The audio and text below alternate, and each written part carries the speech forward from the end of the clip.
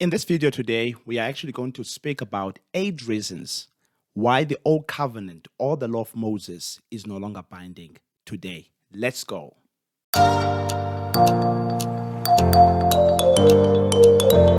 The first reason I want us to cover today is that it was prophesied by the prophet Jeremiah that God was going to do away with the law. This is because the law of Moses was written in stone and was not based on a relationship, but merely was based on works. As a result, people could not come into a close relationship with God because all the law did was it was written on stone and it was only an observance, a matter of observing, but there was not really a relationship that was close that could be created between the law observer and God. Hence now, the new law of Christ, which is inscribed in the tablets of the heart, had to be brought by God. When we read the book of Jeremiah 31, verse 31 to 34, Jeremiah says that, "Behold, the days are coming, says the Lord, when I will make a new covenant with the house of Israel and with the house of Judah, not according to the covenant that I made with their fathers in the day that I took them by the hand to lead them out of the land of Egypt, my covenant which they broke, although I was a husband to them, says the Lord. But this is the covenant that I will make with the house of Israel after those days, says the Lord." He says, "I will put my law in their minds, and I will write it on their hearts. I will be their God, and they shall be my people. No more shall every man teach his neighbor and every man his brother, saying, Know the Lord. All shall know me, from the least to the greatest of them, says the Lord." So in this passage of scripture, what we have noticed is that God had already released a prophecy a long way before, even before Jesus came, through the mouth of Jeremiah, that a time was coming that the law of Moses was going to be abolished and that the new law of Christ was going to be introduced. Why? Because the people of Israel broke that old covenant on their way coming out of Egypt and displeased God. And then God said a new law was going to come, and that law is the law of Christ, written on the tablets of the heart, not of stone. The stone is cold, but the heart is warm. In the heart flows blood. In the heart flows issues of life. But in a stone, there is no life. In other words, the law was lifeless and could not brought eternal life. Whereas in the heart, that's where the Lord desires to dwell, inside the heart. The second reason is that the glory of the old Mosaic covenant faded, whilst the glory of the new covenant of Christ Jesus remains forever. In 2 Corinthians chapter 3, verse 11 to 13, Paul says, "For what is passing away was glorious. What remains is much more glorious." So if what was passing away, being the law of Moses, was glorious, how much more the one that remains in being glorious? Therefore, since we have such hope, we use great boldness of speech, unlike Moses, who put a veil over his face, so that the children of Israel could not behold his face. Why? Because the glory of that covenant was passing away. So that is the second reason that we are no longer bound by the law of Moses, in that this law has passed away with all its glory, and the glory of the Lord Jesus Christ forever remains. The third reason is that the old law was a tutor with an expiry date of the contract. If you have a tutor in the NIV version or the New International Version is referred to there as a guardian. If I employ a guardian to take care of my children, that is to educate them while they are still babies, I do not need them to be under a tutor for the rest of their lives. A tutor is only there for such a period or at such stage that they are at that time. That is the infancy stage. As they grow, they get into maturity where they will no longer need a guardian, but they will need a real teacher. And likewise, the law was our tutor in order to bring us to Christ. Now that we are in Christ, we no longer need a guardian because our Father is here. If you read the book of Galatians chapter 3, verse 23 to 25, the Bible says, but before faith came, we were under the guardianship of the law, kept for the faith which would afterward be revealed. Therefore, the law was our tutor to bring us to Christ, that we might be justified, not by works anymore, but by faith. But after faith has come, we are no longer under a tutor. The fourth reason is that the old law can be compared to a dead husband. I love the analogy that the Apostle Paul makes in the book of Romans. He speaks about the law being compared to a dead husband. He starts off by saying that for the woman who has a husband is bound by the law to her husband as long as he lives. But if the husband dies, then she is released from his law. We all know that in order for a woman, basically, to continue in a marriage, the husband has to be alive.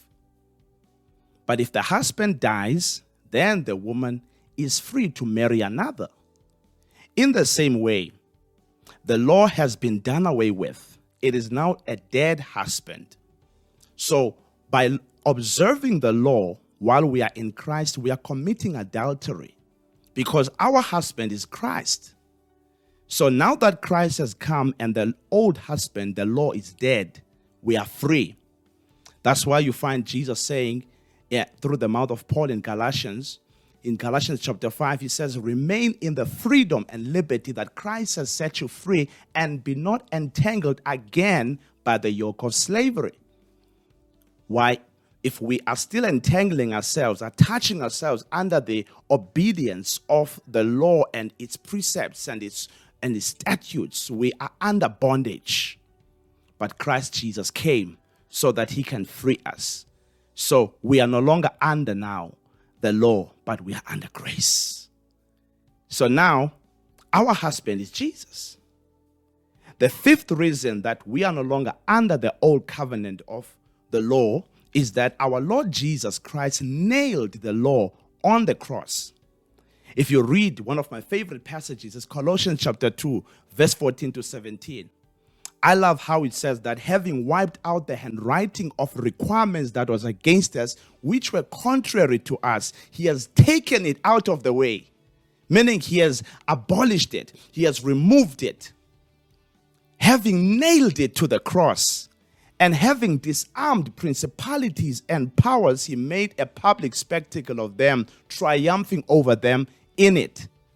And then I love how Apostle Paul ends it. In verse 17, he says, let no one judge you in food or in drink or regarding a festival or a new moon or a Sabbath, which are a shadow of the things to come, but the substance is of Christ.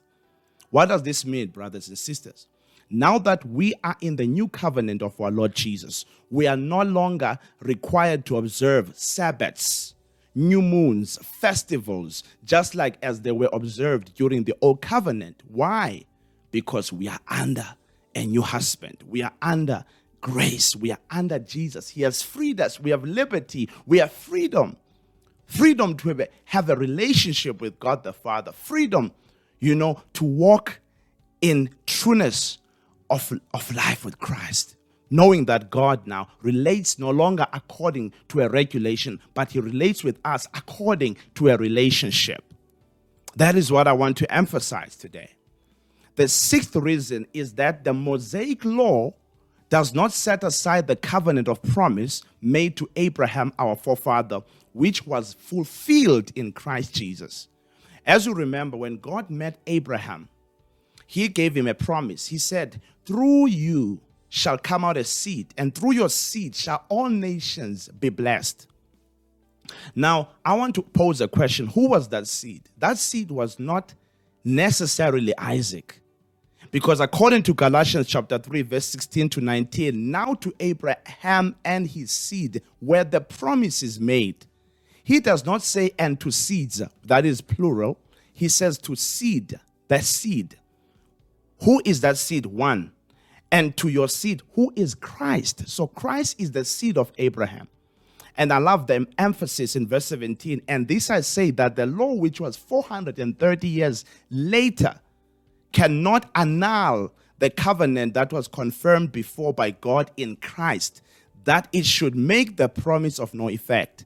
For if the inheritance is of the law, it is no longer of promise, but God gave it to Abraham by a promise. So the inheritance that Jesus Christ has brought us, that he has translated us from the kingdom of darkness into the kingdom of light, that Apostle Paul speaks of when he says he has qualified us to share in.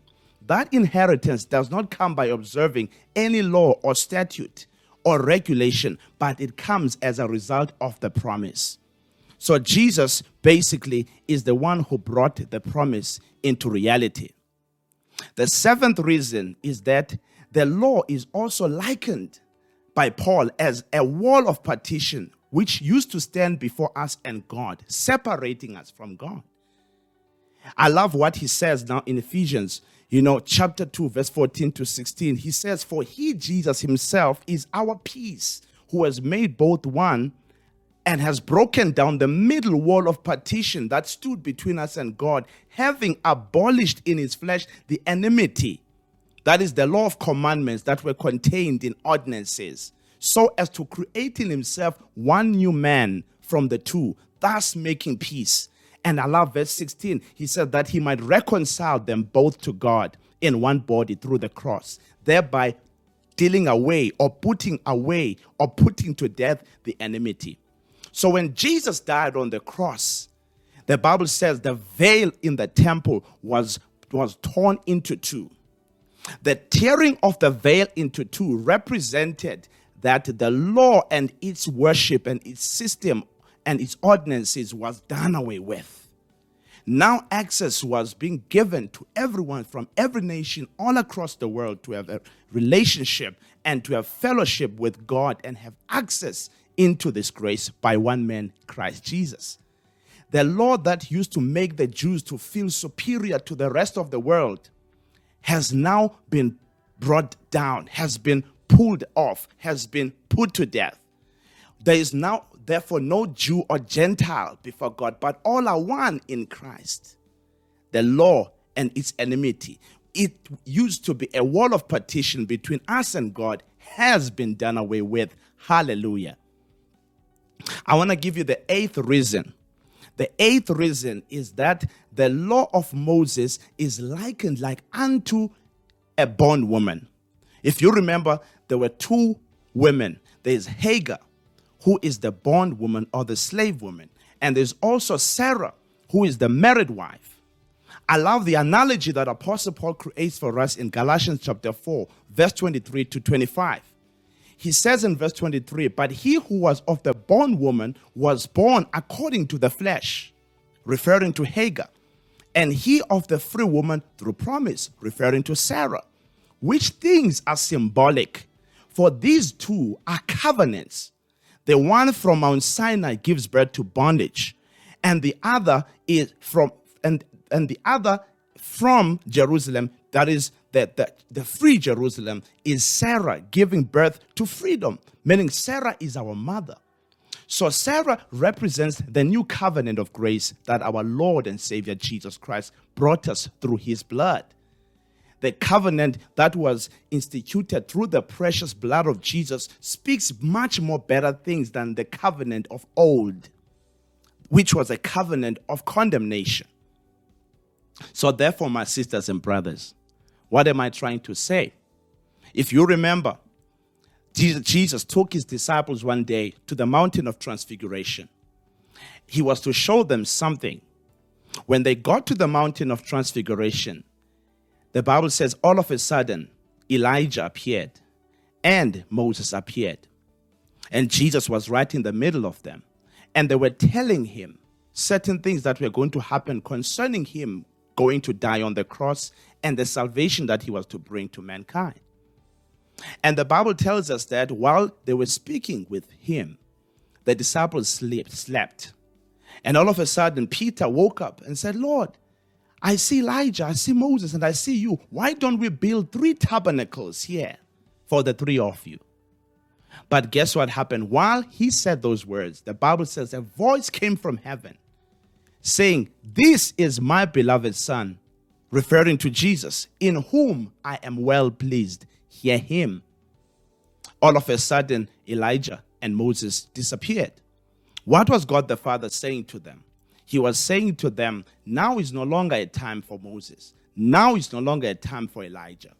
I love Hebrews 1:1. Hebrews chapter 1, in verse 1, the Bible says, in the past, God spoke to us through the law and the prophets. That is, in those times, back in the day. But in these times, he has spoken to us by his Son, Jesus Christ. So what am I submitting to us? That Jesus is the center of it all. He is the one to whom we cast our worship, who deserves all honor and all praise. Glory to God. Hallelujah.